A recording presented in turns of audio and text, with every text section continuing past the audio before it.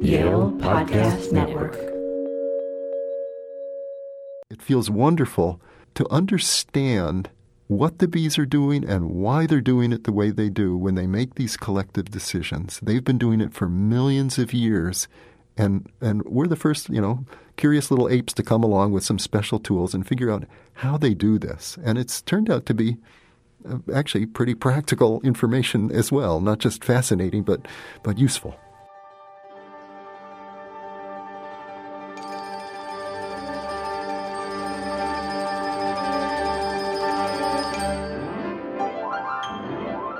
Welcome to When We Talk About Animals, a Yale University podcast devoted to exploring the big questions animals raise about what it means to be human. I'm Viveka Morris. And I'm Lindsay Stern. In the spring of 1963, when our guest, Dr. Thomas Seeley, was not quite 11 years old, he lived, as he still does today, in a little wooded stream valley called Ellis Hollow, which is just east of Ithaca, New York. Dr. Seeley writes in his new book, "It is here I first observed a magnificent pileated woodpecker chiseling into a tree for carpenter ants, first watched a steely-eyed snapping turtle laying eggs deep in moist soil, and first showed my pet raccoon how to hunt for crayfish under rocks in little streams. One day, back in early June 1963, I was walking along Ellis Hollow Road when I heard a loud buzzing sound and saw a bread truck-sized cloud of honeybees circling the ancient black walnut tree that stands beside the road about 100 meters east of my family's house. From a distance, Dr. Seeley watched as the swarm of bees took up residence in a cavity in the tree. Why, he wondered, did the bees choose that particular tree cavity for their home? Humans have lived with bees for our entire existence as a species, but the vast majority of our studies have focused on bees in managed colonies, whether the clay cylinders people used to keep bees in the Iron Age or the white boxes of modern apiaries. But here, in the black walnut tree, were wild bees, living without human supervision or human understanding. How wild bees lived was a great mystery. Dr. Seeley writes, I visited the bee tree often that summer and gradually overcame my fear of the bees, eventually learning that I could watch them close up while perched atop a stepladder without being stung. It was a time of wonder. Watching that swarm take up residence in that tree on that day is the spark that ignited my long-standing passion to understand how honeybees live in the wild. That 11-year-old in Ithaca, New York, grew to become today the world's leading authority on honeybees and a magnificently gifted writer about their worlds. For over 4 decades, Dr. Thomas Seeley has led research on honeybees' behavior, social life, and ecology. The science, natural history, and the important stories behind how honeybees live in the wild is the topic of his new book, The Lives of Bees, The Untold Story of the Honeybee in the Wild. Dr. Seeley is the Horace White Professor in Biology at Cornell University and the author of 4 other books on honeybees. Ant-Man E.O. Wilson, who Dr. Seeley studied under in graduate school, has said that honeybees are, quote, humanity's greatest friend among insects. Surely, Dr. Thomas Seeley is one of the honeybees' greatest friends among people. We're delighted to speak with him today about the wild honeybees. Dr. Seeley, welcome to When We Talk About Animals. My pleasure to be here. Thank you for inviting me. As a biologist, how did you become intrigued by the puzzle of how honeybees live in the wild? That we talked about in the introduction, how you first became interested in them as a kid, but what drew you to them again once you were training as a scientist? 2 things. One was the sheer high level of cooperation they have. When you look inside a bee colony, everybody's getting along, working together, and they do everything. So they're so beautifully social in the building their nests, collecting their food, keeping the place warm and defended and so forth. And the others, in addition to that, they are also very amenable to scientific investigation. They will live behind glass. They don't mind having some light on their combs. So a biologist can eavesdrop on their lives very directly and easily in a way that's hard to do with, say, the social wasps or most of the ants and the termites for sure. So it's a nice combination of very rich social behavior with accessibility to investigation. You explore this at length in the book, but how generally are the wild honeybees different in terms of their daily rhythms than the bees living in the apiaries managed by beekeepers? Yeah, probably the most basic and fundamental difference is that the colonies that are managed, kept by beekeepers, are managed so that the colonies will produce lots of honey. In fact, much more honey than the colony will ever need. And along the way, the beekeepers try to inhibit the colonies from reproducing. That's a process of swarming and making the drones. In the wild, of course, natural selection has favored colonies that not only survive well, so the colonies in the wild store up some honey, maybe 30 pounds, but not 150 pounds. And the colonies in the wild are also living in ways that enable them to succeed at reproduction, producing these swarms and the drones. So the bees in the wild, they have a better balance between investment in survival and investment in reproduction than the managed colonies. Who are these bees in the wild? The book is really interesting, and as is your life story in many ways, which are very intertwined, in that you've focused very specifically on this. A lot of your studies have on the forest around Ithaca and the bee populations there. And then you've learned a tremendous amount over the years there with your colleagues and students researching these populations.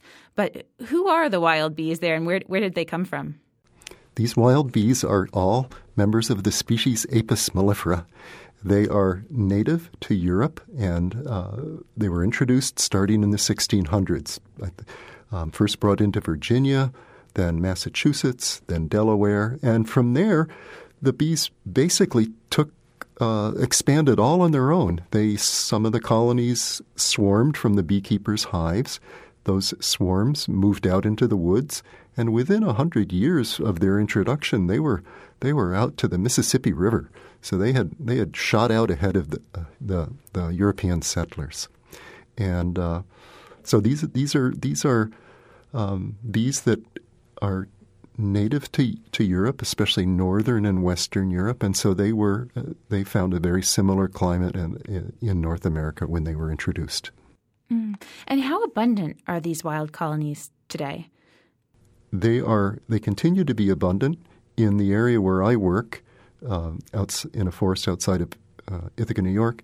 It's 2.5 wild colonies per square mile, or 1 per square kilometer. I haven't measured it anywhere else except that a colleague of mine measured it in another forest here in central New York, and he got the same density. So I think that's a good indication of the density, 2.5 per square mile for the region of central New York, maybe higher as you go farther south. You write in the book, too, about how ancient bees are compared to modern humans and how the pleasure we experience from eating honey is a pleasure that we share with our oldest ancestors, many of whom weren't even human. And I found it fascinating. I'd never thought about how the insights gained from entomology, and specifically from bee entomology, could help us understand early hominids. And I wondered if you could speak a little bit to that. Yes, I think that's what you've mentioned there is very important to understanding our relationship with honeybees. The honeybee, the genus Apis, evolved at least 30 million years ago. That's back in the Miocene. We humans, we've only been here about 300,000 years. And so just as you said, for as long as we humans have been on this planet and our ancestors have been here, there have been honeybees. And all of the major primates, the chimpanzees, the gorillas, the orangutans, they all like honey. So I'm sure our pre-human ancestors were out honey hunting long before there were even humans. And so humans have been doing it ever since humans were humans. And that has been an important part of our relationship, and we see it still today, only we don't so much hunt for honey, but we do manage colonies for honey. We've always had sweet tooths. Mm-hmm. And we've got cave paintings from thousands of years ago, right, where humans are digging their hands in hives. Yes, and those cave paintings are very telling to me because in those paintings, you see the very dangerous acts that people had to do, climbing these vines or going up in trees, things like that, to get to this honey. And some of them you see people falling off even. So the paintings themselves indicate just how desirable, important this honey has been to people for the last, those paintings date to about 8,000 years ago, so for many thousands of years.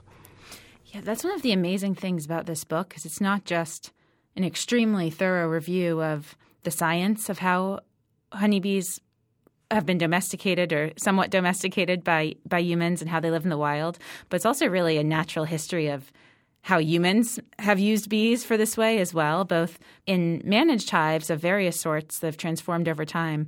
But there's also a really fascinating section of the book in terms of wild bees, of tree beekeeping, which I hadn't heard of previously in deciduous forests across northeastern Europe and Russia.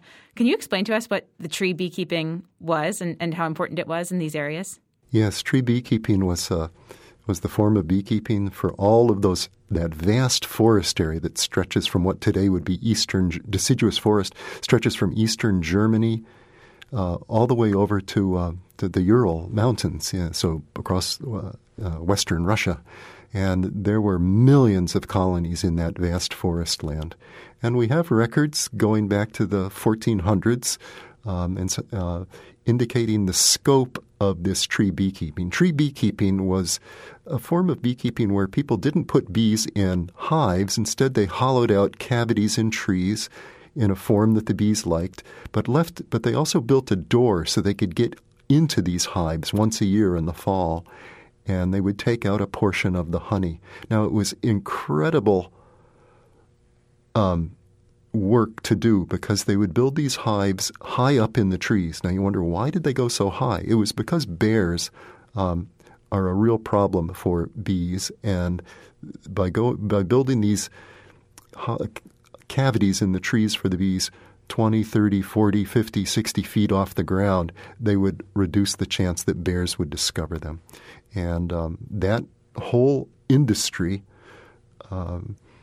was the cash crop for that time period in what is now Russia and Eastern Europe. And the cash came primarily from the wax. The wax was very important for the Catholic Church producing the candles. The honey itself was more perishable, especially after it had been handled by people, but that was converted into mead, so it was highly desirable as well. So many of our listeners have probably heard about colony collapse, the death of bees in large numbers that's been popping up in the news over the past several years.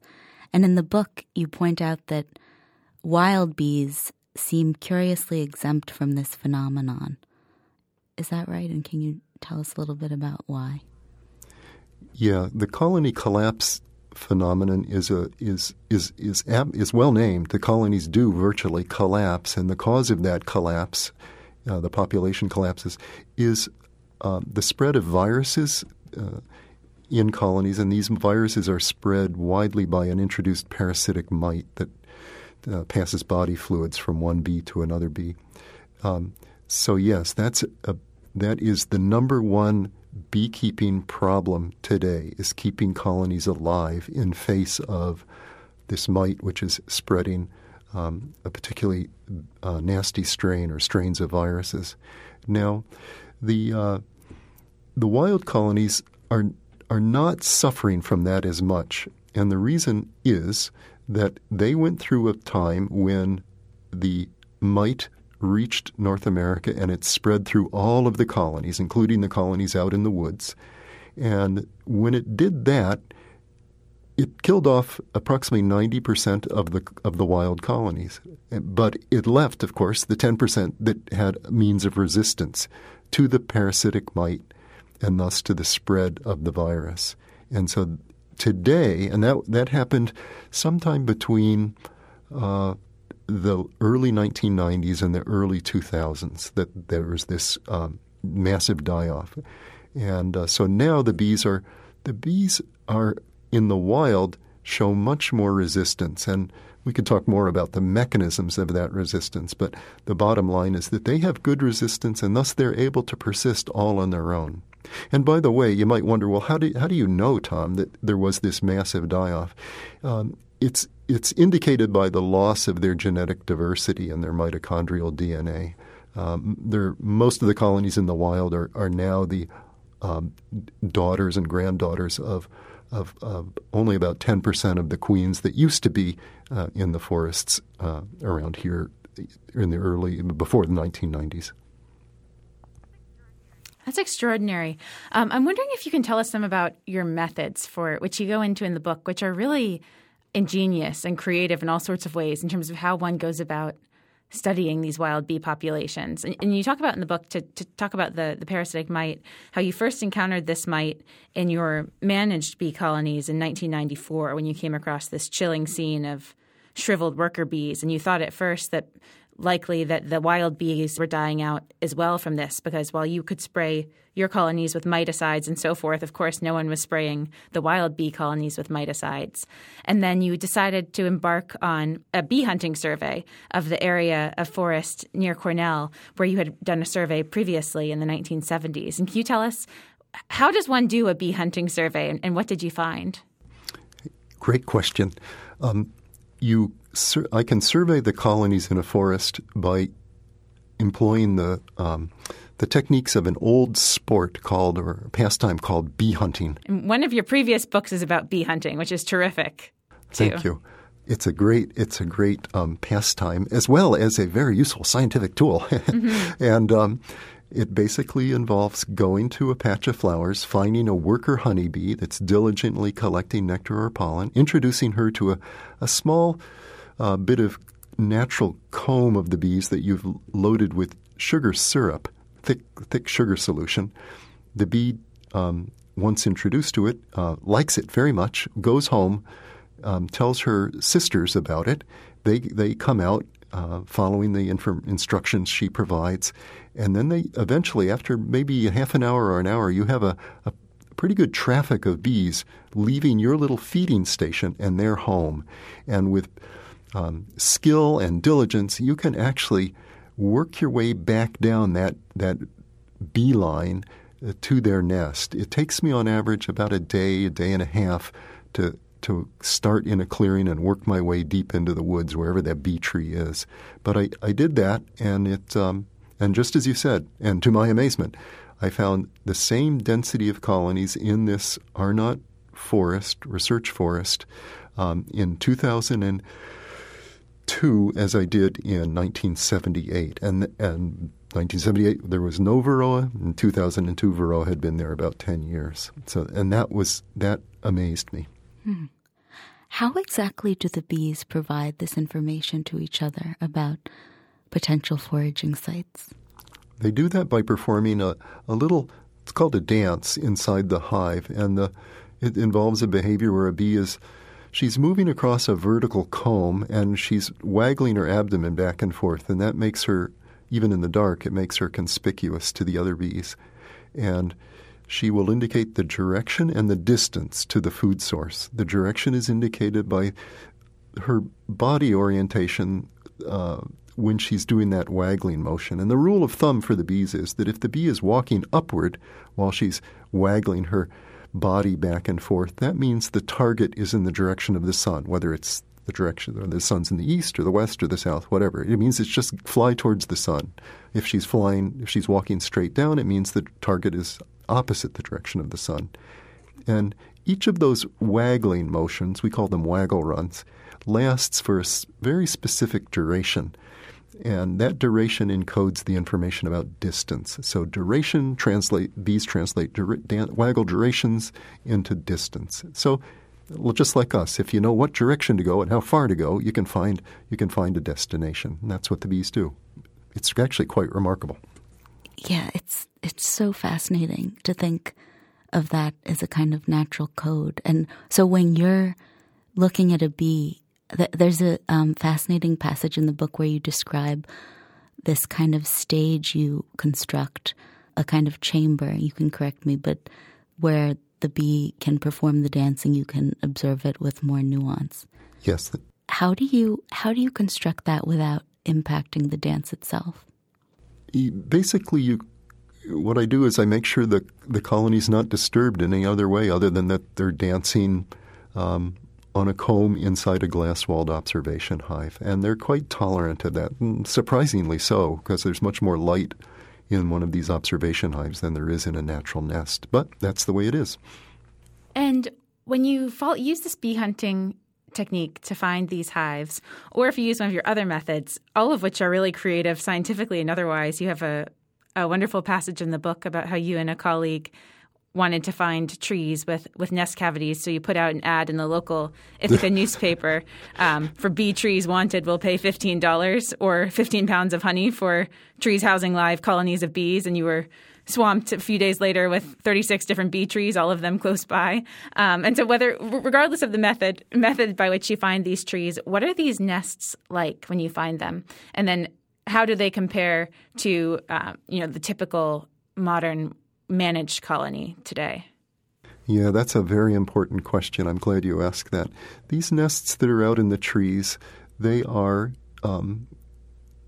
much smaller than the nests of colonies that are living in beekeepers' hives. Now, both in a hive and in a tree, the nest has a vertical orientation. They build these combs, a series of like curtains of comb that run parallel to each other, and they fill the space. And they put the honey in the top, and they rear the young bees, the brood, below, and the entrance is usually near the bottom. Now, there are a couple of large differences, however, between the nests or homes of the bees in the wild versus those in beekeepers' hives. One I've already mentioned, the size. The beekeepers, in a sense, supersize their colonies by putting them in hives that contain 3 to 4 to sometimes 5 times as much space as a nest does in the wild. And the reason they do that is they want to give the bees lots and lots of space in which to store honey, to build huge honey reserves. So that's good for the beekeeper, but it means life's a little harder for the bees. They've got a bigger nest. They've got a larger colony, and the larger the colony, the larger the brood nest, etc., the more rich a host it is for pathogens and parasites. So these supersized colonies of beekeepers are just absolute wonderful hosts for the bees' pathogens and parasites. But they're also harder to keep warm. Beekeepers' hives tend to have large entrances, so they tend to be draftier. And perhaps one of the things that's most important is the colonies in the wild are well insulated. Their nests are well insulated because they've got several inches of wood surrounding them. A beekeeper's hive is usually made of planed lumber, so it's only 3/4 of an inch thick. And that we're learning just now that difference in insulation changes dramatically many aspects of the bee's life, especially in the winter when they have to keep themselves warm inside their nest all winter long. Much easier if the insulation is high than if it's low. And these insights, of course, from studying wild bees are extremely practically important to beekeepers. You see really shockingly high die-off rates for their bees often. But also the book, one I think very valuable contribution of the book is it raises the question of sort of ethically why this is important too, and that I certainly hadn't, and I imagine most people who don't study bees full-time haven't thought that, the way that we typically keep bees in managed hives, even with the best intentions, can be extremely stressful for the bees and bad for their health, whether it be because of the difference in the nest insulation, as you said, or because they're located too close together and so forth. What are some of the, in addition to the lack of insulation, some of the harmful effects that tend to arise for bees from standard practices of beekeeping? Probably the other biggest one after the colony's size difference being much larger with beekeepers than in the wild is the spacing of the colonies. And beekeepers, for purely, understandably practical reasons, put their hives of bees close together.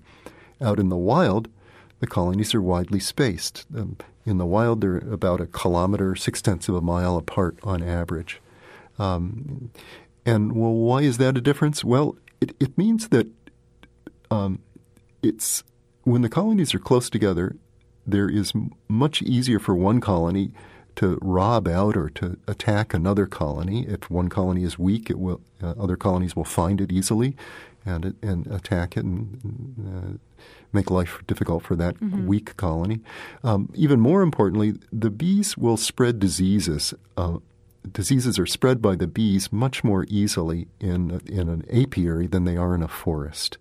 Now, for example, we've looked at this, and if we did an experiment where we put 12 colonies in a row in an apiary situation where there was 1 meter between them, and then nearby, same area, we put another 12 colonies, but we didn't put the spacing up at 1,000 meters. We just put it up to 50 to 100 meters. And then we looked at the mixing of bees from different colonies. The drones, the males especially, mixed almost uniformly among the colonies in the apiary. There was just tremendous mixing and errors of orientation coming home on their part. But when the colonies were just maybe 50 meters apart, there was none of that. So I think you can see that if one colony gets sick in an apiary, that it's very easy for bees to carry that, inadvertently carry that disease to neighboring colonies, neighboring hives. And in the book, you propose a new approach that you call Darwinian beekeeping that would remedy some of these ills for the bees. Can you tell us a little bit about that and how it came to you? Yes, it's I use the term Darwinian beekeeping, and I'm paralleling another similar situation in Darwinian medicine, where the view is that you look at an organism. In Darwinian medicine, it's humans, and Darwinian beekeeping, it's honeybees. In both cases, what you do is you say, well, how do these bees live or humans live in the wild, and how does that affect their disease, their medical situations? And when you take that perspective, you say, oh, okay, I can see that for the bees, for example, they're crowded together and they're in these big colonies and they don't have well-insulated nests. No wonder they're having some health problems, why they're having physiological stresses. Same way with humans. You see people are eating richer diets than they did ancestrally, etc. And again, no wonder we're having health problems. So in the case of the bees, what this means is it gives us, now that we know how bees actually live in nature, and thus we know the conditions under which they're evolved to maintain their health, it gives us a guide in how we can adjust our beekeeping to make life better for the bees. It comes at a cost, some costs to the beekeeper. It's very convenient to put your hives close together in a bee yard. And certainly you get much more honey if you put them in a big hive. But at the same time, life is tougher for the bees, and as beekeepers are especially now experiencing, the mortality rates of the colonies are very high. In the wild, whereas the beekeepers, even the very best ones, are still experiencing maybe approximately 40% mortality each year. Out in the wild, it's only 20%. So and for many hobby beekeepers, it's like 100% mortality. So there's a big the bees live in the wild clearly with much greater health. And so basically Darwinian beekeeping is looks at 21 ways in which bees live differently in nature than in beekeepers' hives, and suggests ways that we can make adjustments accordingly to bring those two things closer together.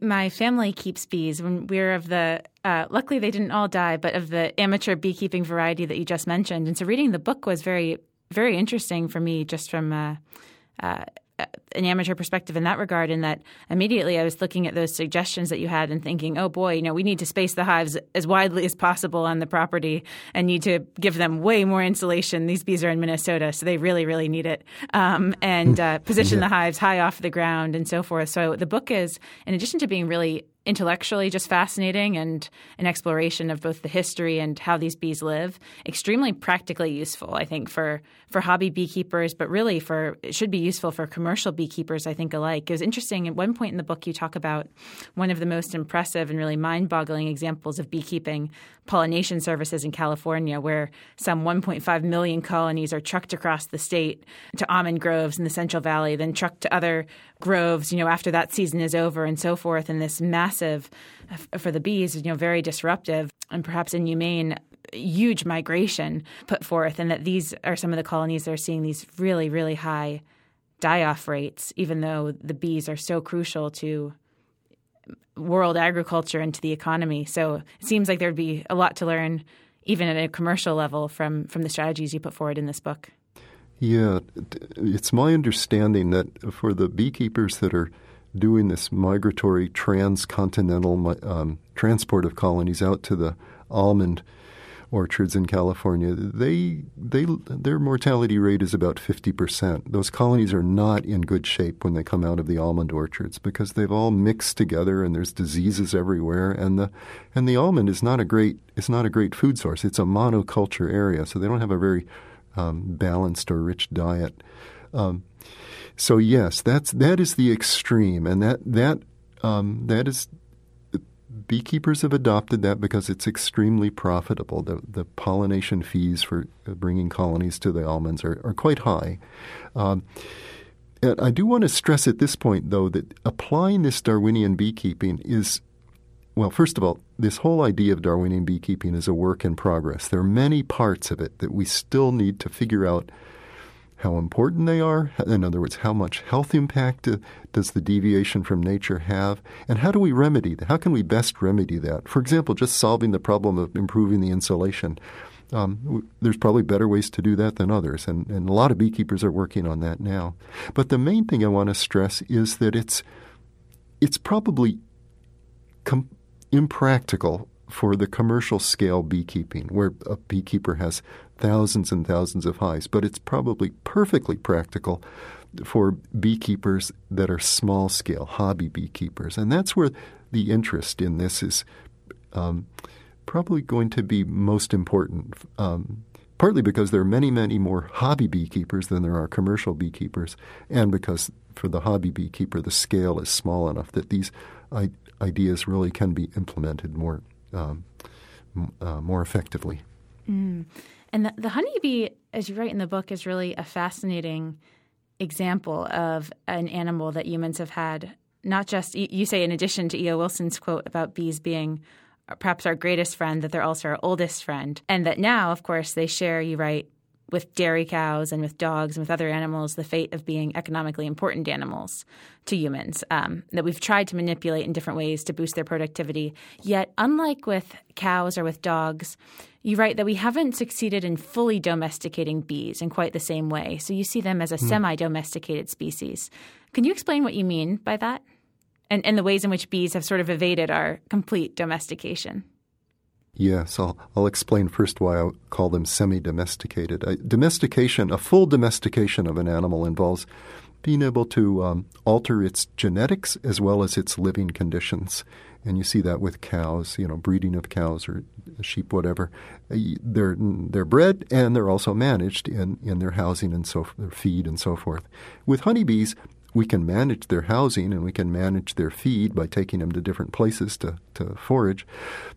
But we have not had a heavy hand in their breeding, in their genetics. We're getting more and more able to do that, but historically, that's been very difficult. Whereas breeding, dogs and sheep and so forth, that goes back 10,000 years, or if not more.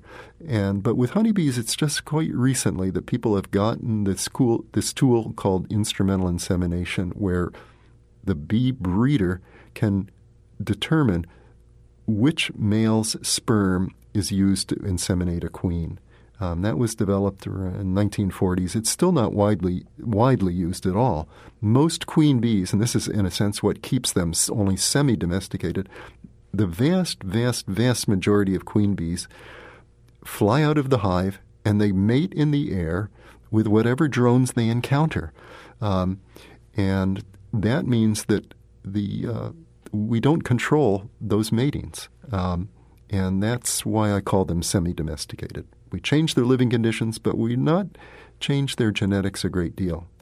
That said, I want to be clear on that. The bees in the wild, their genetics is somewhat different than the managed bees. People have looked recently at the genetic diversity of the bees in the wild. And, for example, bees out in the University of Arkansas team looked at this, and they found that when they looked at the wild colonies, there were 23 different mitochondrial haplotypes.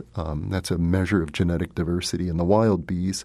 In the same area, the managed colonies only had 7.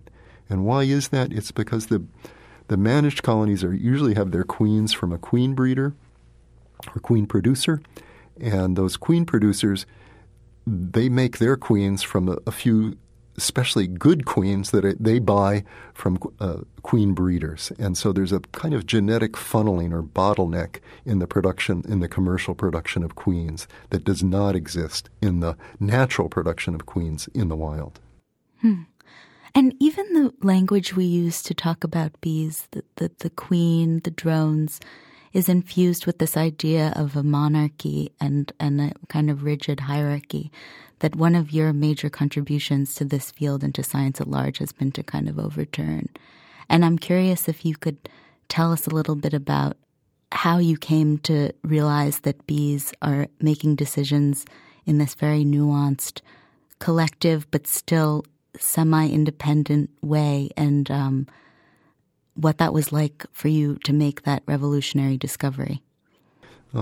Yes, thank you for asking that question, because it gets at sort of the other entire half of my investigations with the bees, which have to do with their collective behaviors, particularly their collective decision-making. And I think probably it's probably not quite fair to attribute to me the insight that the bees are making these decisions collectively. What I did, however, contribute was understanding how it actually works, the details of this collective decision-making. And I focused on 2 situations. One is where the colony has to decide how to allocate its foragers among flower patches every day, and that's a constantly changing problem. And the other one was the situation where instead of the colony has to choose a new home site. So in the first case, it's a problem of properly allocating bees among different sites. In the second one, it's choosing one site to be the new home. And in both cases, the heart of the matter was first describing what the pattern of action of a group is. And I'll just describe it in a nutshell for the house hunting process. This involved making what's called a swarm of bees, of, in my case, 4,000 bees, each bee individually labeled.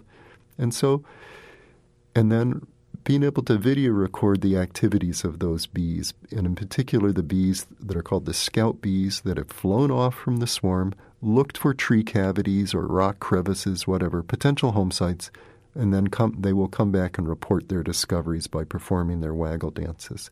And the beauty of it is these little bees do their dances right on the surface of the swarm cluster, so you can video record all of the information that's being presented and look and follow how the messaging changes over time to see how they build their agreement. And we learned how that works, and we learned that once the agreement is reached, the bees can sense that and can then initiate the process of acting on the decision that they've reached. So it is to answer the second part of your question, I'd say it's marvelous to feel like you're the first human being, and I did this with other investigators, so I can't take all the credit by any means, but I think for all of us it feels wonderful to understand what the bees are doing and why they're doing it the way they do when they make these collective decisions. They've been doing it for millions of years, and we're the first, curious little apes to come along with some special tools and figure out how they do this. And it's turned out to be actually pretty practical information as well, not just fascinating, but useful. Yeah, and useful not just in terms of understanding the bees, or you talk about, these little marvelous creatures that, even thinking about the wild bees, will go out and collect resin from tree injuries and paint effectively the inside of their cavities to create, an antimicrobial protective layer. But also, so it's useful in terms of understanding them, but then it's also useful per Lindsay's question and your previous book, Honeybee Democracy, which to my delight I found in the Yale Law School library categorized under democracy. That's great. And very appropriately so, because it turns out that then, and you've given wonderful talks and written about this in the past, there are all sorts of lessons for human society then that we could draw about how to make good, effective decisions as groups, taking into account individual interests and mutual respect and minimizing the influence of leaders and so forth, that are really very, very helpful. Yeah, the bees provide us with a good example of how to conduct a democratic decision-making process, and it works really well in situations where humans feel like they're all in the same boat together and their interests are aligned. They might be where an aircraft has crashed and they have to figure out how to get out of the jungle or whatever. Or there might be in a town, something less dangerous. Might be in a town meeting where they all have to figure out, okay, we've got so many roads we need to repair. How are we going to figure out which ones this year and which ones next year? That sort of thing. Or even in a university, in a university department where everybody agrees they want to hire the best person for a new professorship, for example. The bees give us a good set of sort of rules or techniques to pool the knowledge of all of the individuals and use it most effectively. It is amazing too, given how in the history of linguistics and in thinking about what makes the human sign system unique, such a premium has been placed on what linguists call displacement, so the ability to talk about something that's not in someone's immediate vicinity. And it's extraordinary that these beings who are so remote from us in some ways on the evolutionary tree do this in their communication system. Yeah, it's a really important point you make. I believe it is just human beings and honeybees that have the ability whereby one individual can tell another individual about where to go to get something that's really good. Now, other animals can do it, but it usually involves either the animal leading a member of the group over to that desirable location, or leaving some kind of trail, a chemical trail, for example. But we humans and honeybees can do it abstractly by giving the information, in the case of the bees, about the right distance and the right direction to go. And in both cases, it's a marvelous ability. I mean, it's stunning that we humans can do it with our sophistication, and the honeybees are also, I think, they're unique. They stand alone. Why, you mentioned, how marvelous it is and just awe-inducing to be the first person to discover things about how bees live. What is it about the wild bees in particular that attracts you? Great question. For me, I think the fundamental attraction of the wild, I think for me the fundamental attraction of studying the wild bees is that they reveal to us what we have been undoing for thousands of years with our beekeeping. And I use that word undoing because I'm borrowing a wording from Wendell Berry. I'm going to read you a little quote from him here from a 1987 essay he wrote called Preserving Wildness. He wrote, "We've never known what we were doing," and he's actually referring to agriculture in general here. "We have never known what we were doing because we have never known what we were undoing.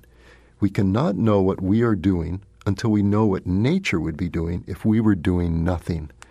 And as a beekeeper, for decades, I was in that situation of not knowing what we were undoing.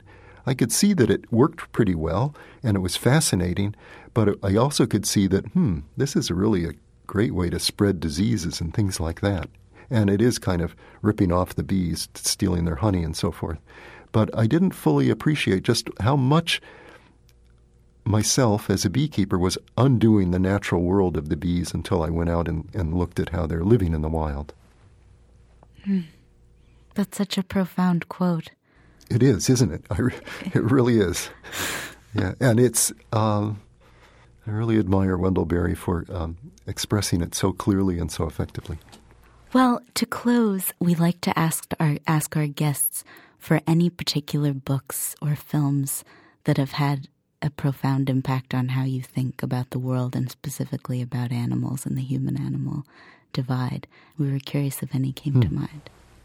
Yeah, a couple come to mind, and the thing that has always been important to me, or makes a book work really well for me, is if it's written by a scientist, but it's first-person narrative, so you know that you're getting the real goods, firsthand.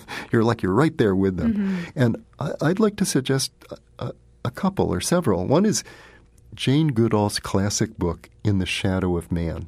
I mean, she was the first person to go out and really look at how chimpanzees live in the wild. So she was a model for me, her book, In the Shadow of Man. Another couple of really wonderful books in the same sort, first-person description of how a person went in the wild to solve a particular problem. And they are Bernd Heinrich's books. One's called Ravens in Winter, and another's called Bumblebee Economics. Those are two marvelous presentations by the scientist of what it is like and how difficult, what it's actually like to work in the field and to start with a mystery and step by step solve that mystery through observations and sometimes experiments. And then there's two more. Tom Eisner's book, For Love of Insects, is wonderful. Each chapter is a story of personal investigation. And then coming back to the primates is a book by George Schaller called The Year of the Gorilla. It's when he and his wife went up into the mountains of Uganda and did some of the very first studies of just seeing how gorillas live in the wild. So those are my recommendations. And I really appreciate your asking that question. I think it's a super important point. Yeah, and that's a fascinating answer too, because I think people often don't even think necessarily of bees and insects in general really as animals in the same way as zebras or gorillas or apes or certainly humans. And then to recognize that similarity and to realize that the leading scientists clearly recognize it in both directions too is really a very special thing. Yeah, the bees have a much more richer behavior than the primates. Primates live in families. Well, their families are small, and they're very aware of each other. I suppose that's different from the bees. Bees live in these huge families where they really do all sorts of fancy things, like share lots of information about food. They build a complicated nest. They keep it warm. They have to fight diseases. They're very different worlds. The world of an insect family and a primate family, but they're both fascinating and. Yeah, both are worthy of our admiration and investigation. Mm-hmm. You have this great quote, which you include in the book as well, by Charles Darwin, which is, "He must be a dull man who can examine the exquisite structure of a comb, so beautifully adapted to its end without enthusiastic admiration." And I think that's very true of reading this book, too, that you've got to be a dull man to read this book and not be totally enthralled and entranced by bees and to catch on to your contagious enthusiasm and love for them.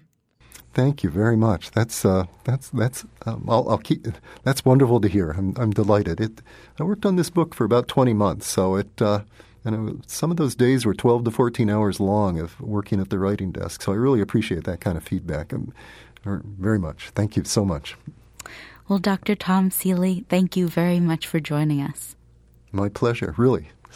Thank you, too, to Ryan McAvoy at the Yale Broadcast Studio, Bert Autumn Reed at Cornell Broadcast Studio, and the Yale Human Nature Lab for making this episode possible. We would love it if you would subscribe to When We Talk About Animals on Apple Podcasts, write us a review, and visit our website, whenwetalkaboutanimals.org, where you can find out more about Dr. Seeley and his magnificent new book, The Lives of Bees. Thanks for listening.